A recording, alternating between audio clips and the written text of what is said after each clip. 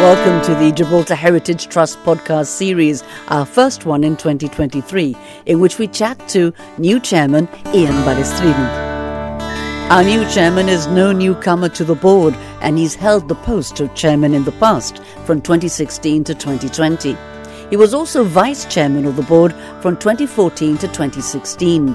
Now reappointed chairman for a further term of office, he believes the chairman's role is to steer the Board of Trustees in its day-to-day pursuit in the conservation and protection of Gibraltar's heritage, and accepts that although this can sometimes be a challenging and demanding task, it requires dedication and application. But it is his great interest in local heritage which he feels gives him the drive to continue the Trust's endeavours to achieve its aims. We catch up with him at the main guard.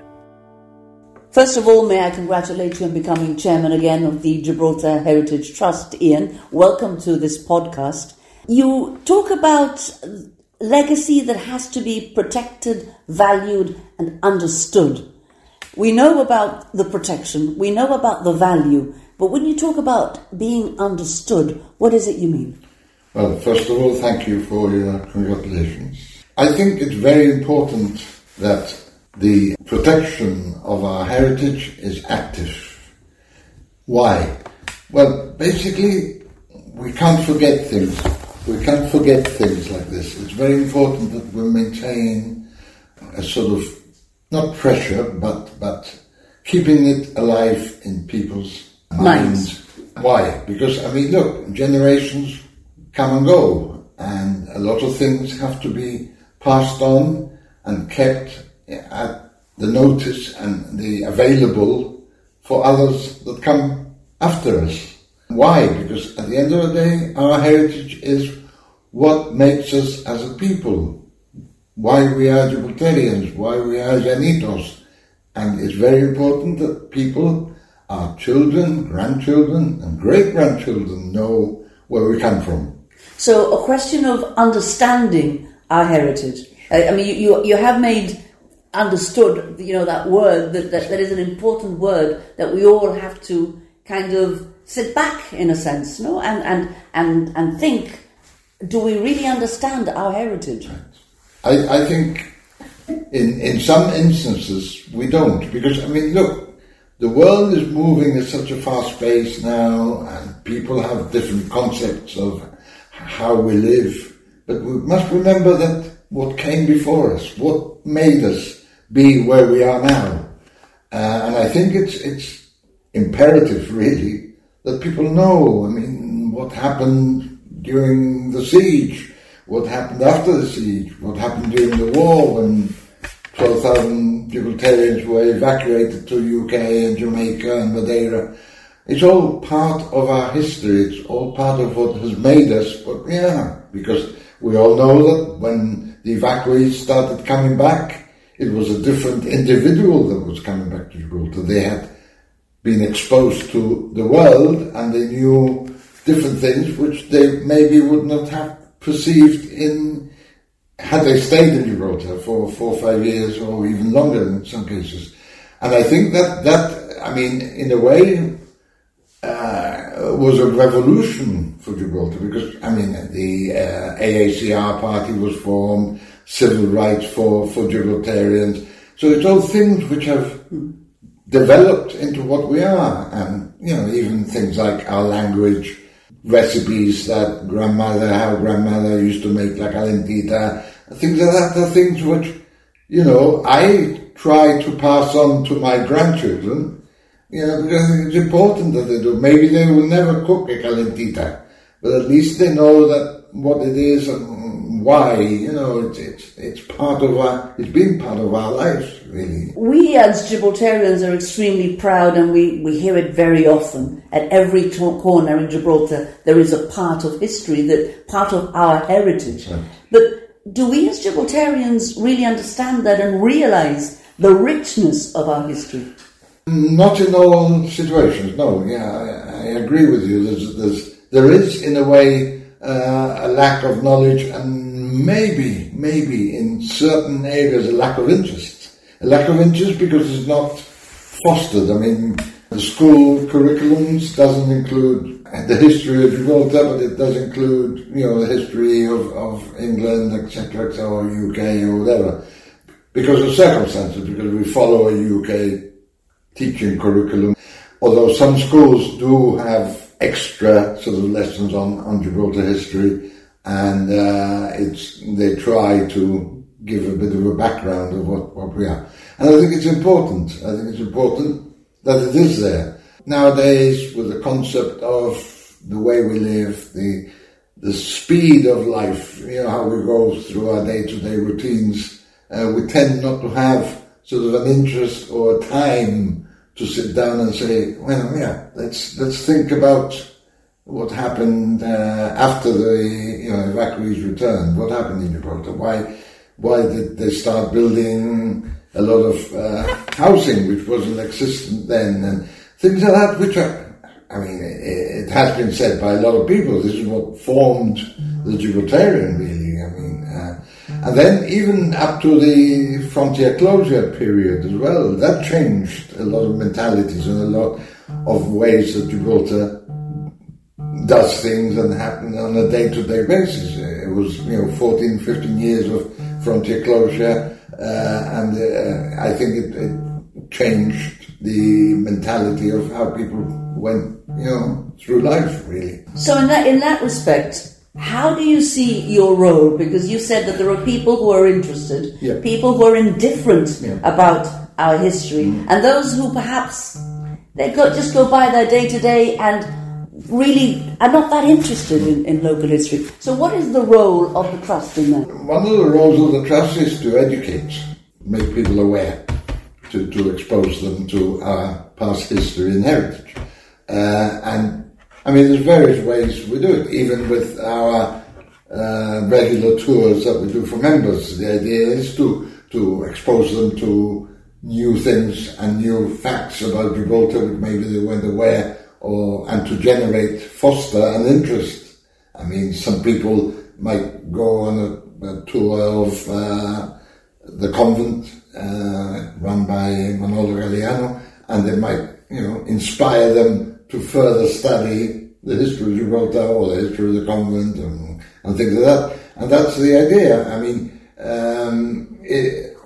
We also are very keen in publishing books by local writers on history. We either publish them on their behalf, or we try and help them one way or another in the production of the books. It's getting the word out about our history. It's difficult. Some years back we tried approaching the schools, and some of our trustees volunteered to go and give them short presentations on the history. But it's finding the time in the school program to fit in half an hour into the daily routine of the school was very difficult, and it just petered away. We didn't get the response in a way, but it's still there. I think it's important. One of the things I would like to do this time around as chairman is try and get more young people involved. And I think up to a degree there is interest. One of my granddaughters, who's very keen, and she's doing a lot of voluntary work for the Trust, and hopefully her friends seeing her partake in this will encourage them to join as well. So I think it's important to try and get them, when they're young, and try and give them that inspiration, to get involved in their history, their heritage as well. Indeed, awareness is a large part of the work that the Trust carries out. But you as chairman and the board of trustees and the staff, of course, here at the Main Guard, have a wider remit. There is a lot of things that go on behind the scenes that perhaps people may not totally be aware of, but it's almost like a 24-hour job sometimes. It is indeed, because as you just mentioned, there's 12 trustees, we're volunteers, but we are forever involved in finding out what's going on, if there's any new buildings going on, if there's any demolition work going on, And I think our presence has to be there, and we have to be involved, and we have to be on the ball, basically, of what's going on. Why? I mean, it's another of our roles is protection of our heritage, and it has to be done, and it is being done, and it's for the individual who's not aware of the daily workings of the trust. Maybe they don't realize what does happen. As you said, it's basically a 24-hour job in a way, because it's so much going on. Obviously, we can't go around sort of making public everything that goes on and on and on, because otherwise people will get tired and bored. But we're here every day of the week. If people want to come in, if people want to come in and have a chat, if people have a concern on anything to do with heritage that needs protection or needs to be looked at, I mean, we're here to, available, one of our staff members or a trustee to hear you out. You have become chairman for a second time, so this is your second tenure. Do you think it would be different to your first tenure? And how do you see your role as chairman, and what is it you actually want to achieve this second time around? Having done it the last time I did it for 4 years. And I think those 4 years enabled me to gain experience on how things happen in Gibraltar. It also gave me a bit of confidence on how to tackle a lot of things as well, which I think is important. I mean, the longer you do a job, and if you're enjoying it and you get on with it, it's the more you're going to get out of it. And I think, my first 4 years were an eye-opener in a way. It put me in a situation where I could deal with heritage problems that came up. How do I see the second time round? Well, I think the background I've had I also did 2 years as vice chairman prior to the 4 years as chairman. All that is going to help me to maybe look at it in a different way, because I think the role of the chairman is, apart from being the leader of the board of trustees, it's also trying to perceive the way that the Heritage Trust can go forward. I think it's important that we have we create a certain amount, an objective to work to. And the chairman's role in that is to either establish an objective or work with the trust to establish objectives. And that is a way I think that my next role as chairman is going to develop, basically. Now, as maybe listeners are not aware, but the normal period of tenure for chairman or vice chairman or trustees has been 2 years, but the trust we're now working to change it to 3 years to give a longer period of activity for trustees and chairman, vice chairman. So really, I'm now working towards a 3-year tenure this time round, which by then it would have been 9 years as between vice chairman and chairman.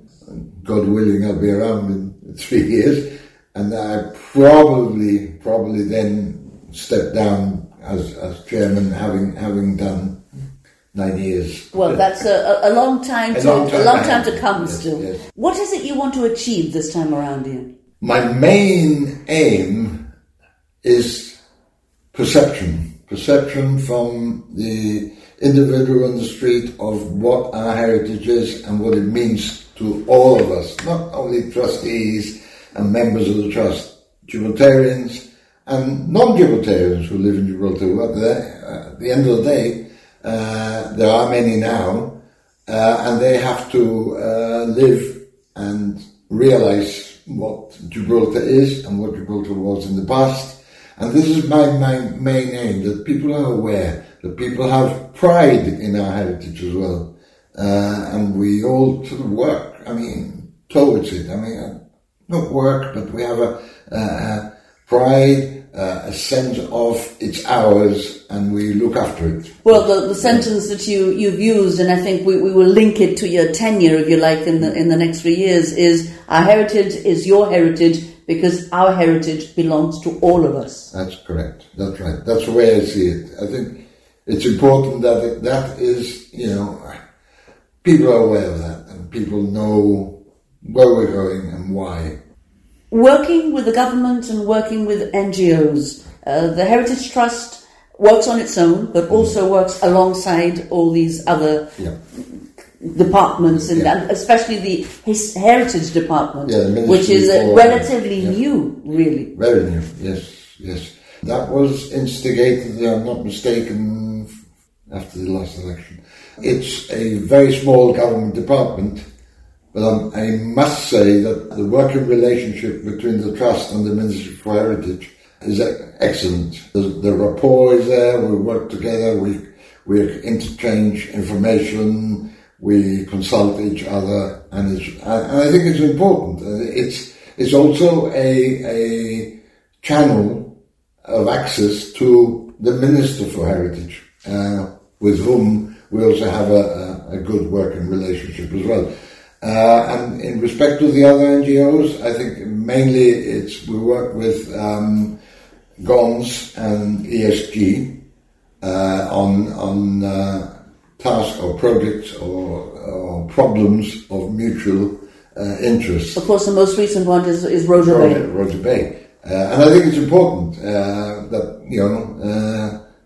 the bigger the voice and the different groups getting together with a common aim, I think it's important for all of us to achieve or try to achieve our objectives. That is still an ongoing project. That is one that is very much in the minds of the Heritage Trust. Yeah. Really. Rhoda Bay has been in the mind of the Trust for many years now, and there's been various different plans for it. There's been various expression of interest for it. Nothing has really happened for a few years now.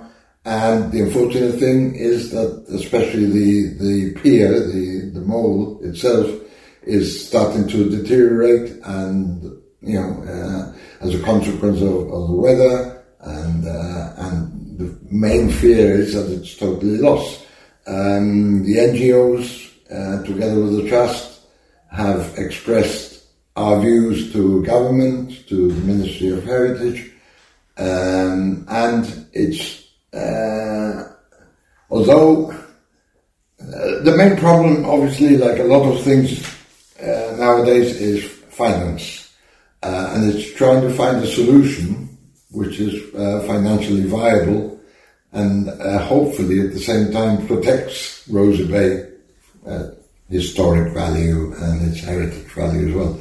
But yes, it's one that's ongoing, and I think it will be ongoing for a while now before somebody comes up with an idea. What are the main concerns of the Heritage Trust, and what other projects do you see that we should be involved in and are involved in? Looking at the wide picture, its main concern is that our heritage is preserved, going back to where we started this. We are really guardians of heritage. We are. According to the Heritage and Antiquities Act of 2018, our function is to advise government on heritage matters.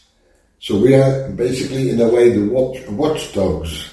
I mean, if we see anything which is destroying our heritage, it's up to us to make people aware of it, whether it's government or whoever, and try to stop it, or prevent it happening.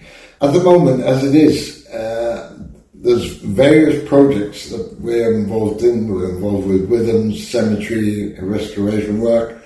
We're also involved with Lord Airy's battery in the Upper Rock, restoration of the 9.2-inch gun.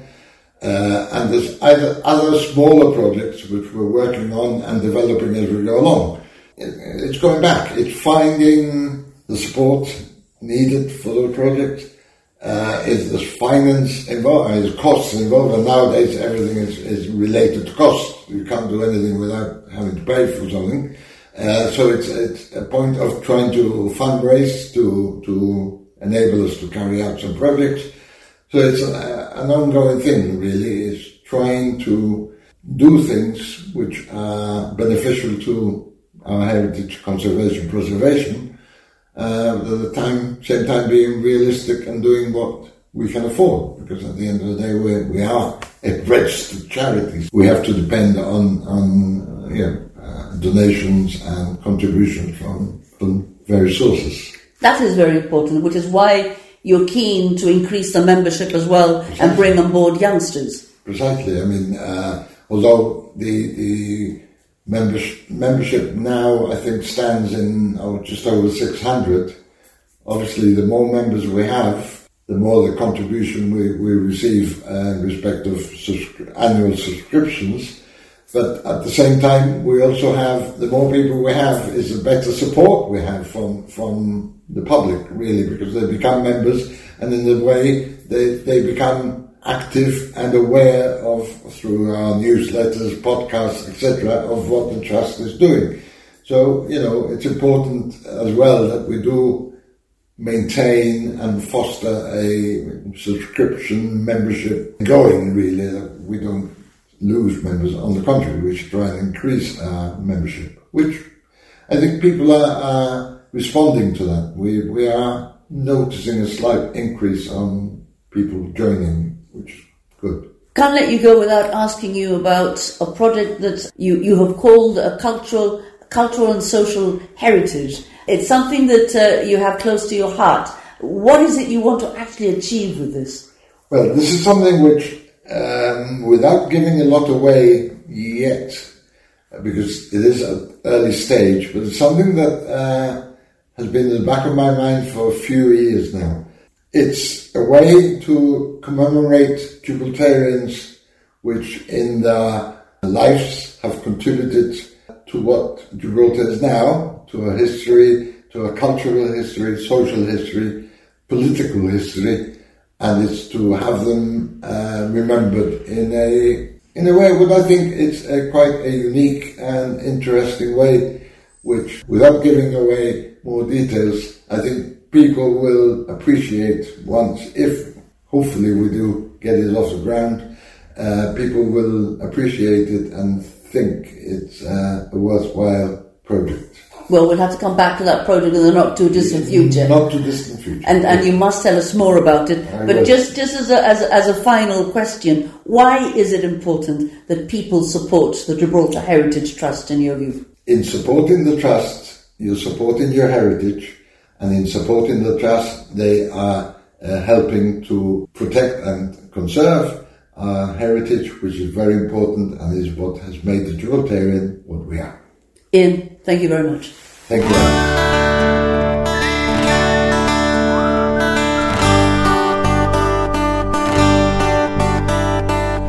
The new chairman of the Gibraltar Heritage Trust, Ian Balestrino. This podcast series is presented and produced by me, Alice Mascarenhas, as a trustee, together with Chief Executive Claire Montado for the Gibraltar Heritage Trust. Original music is by Guy Vallarino. The Gibraltar Heritage Trust offices can be found at the main guard at 13 John McIntosh Square. Opening hours Monday to Friday, 9 a.m. to 3 p.m. and Saturdays, 9 a.m. to 1 p.m. You can contact the Trust on 200 428 44 or check out the website gibraltarheritagetrust.org.gi. This podcast is from the Gibraltar Heritage Trust. Remember, until the next time, keep a watchful eye on heritage.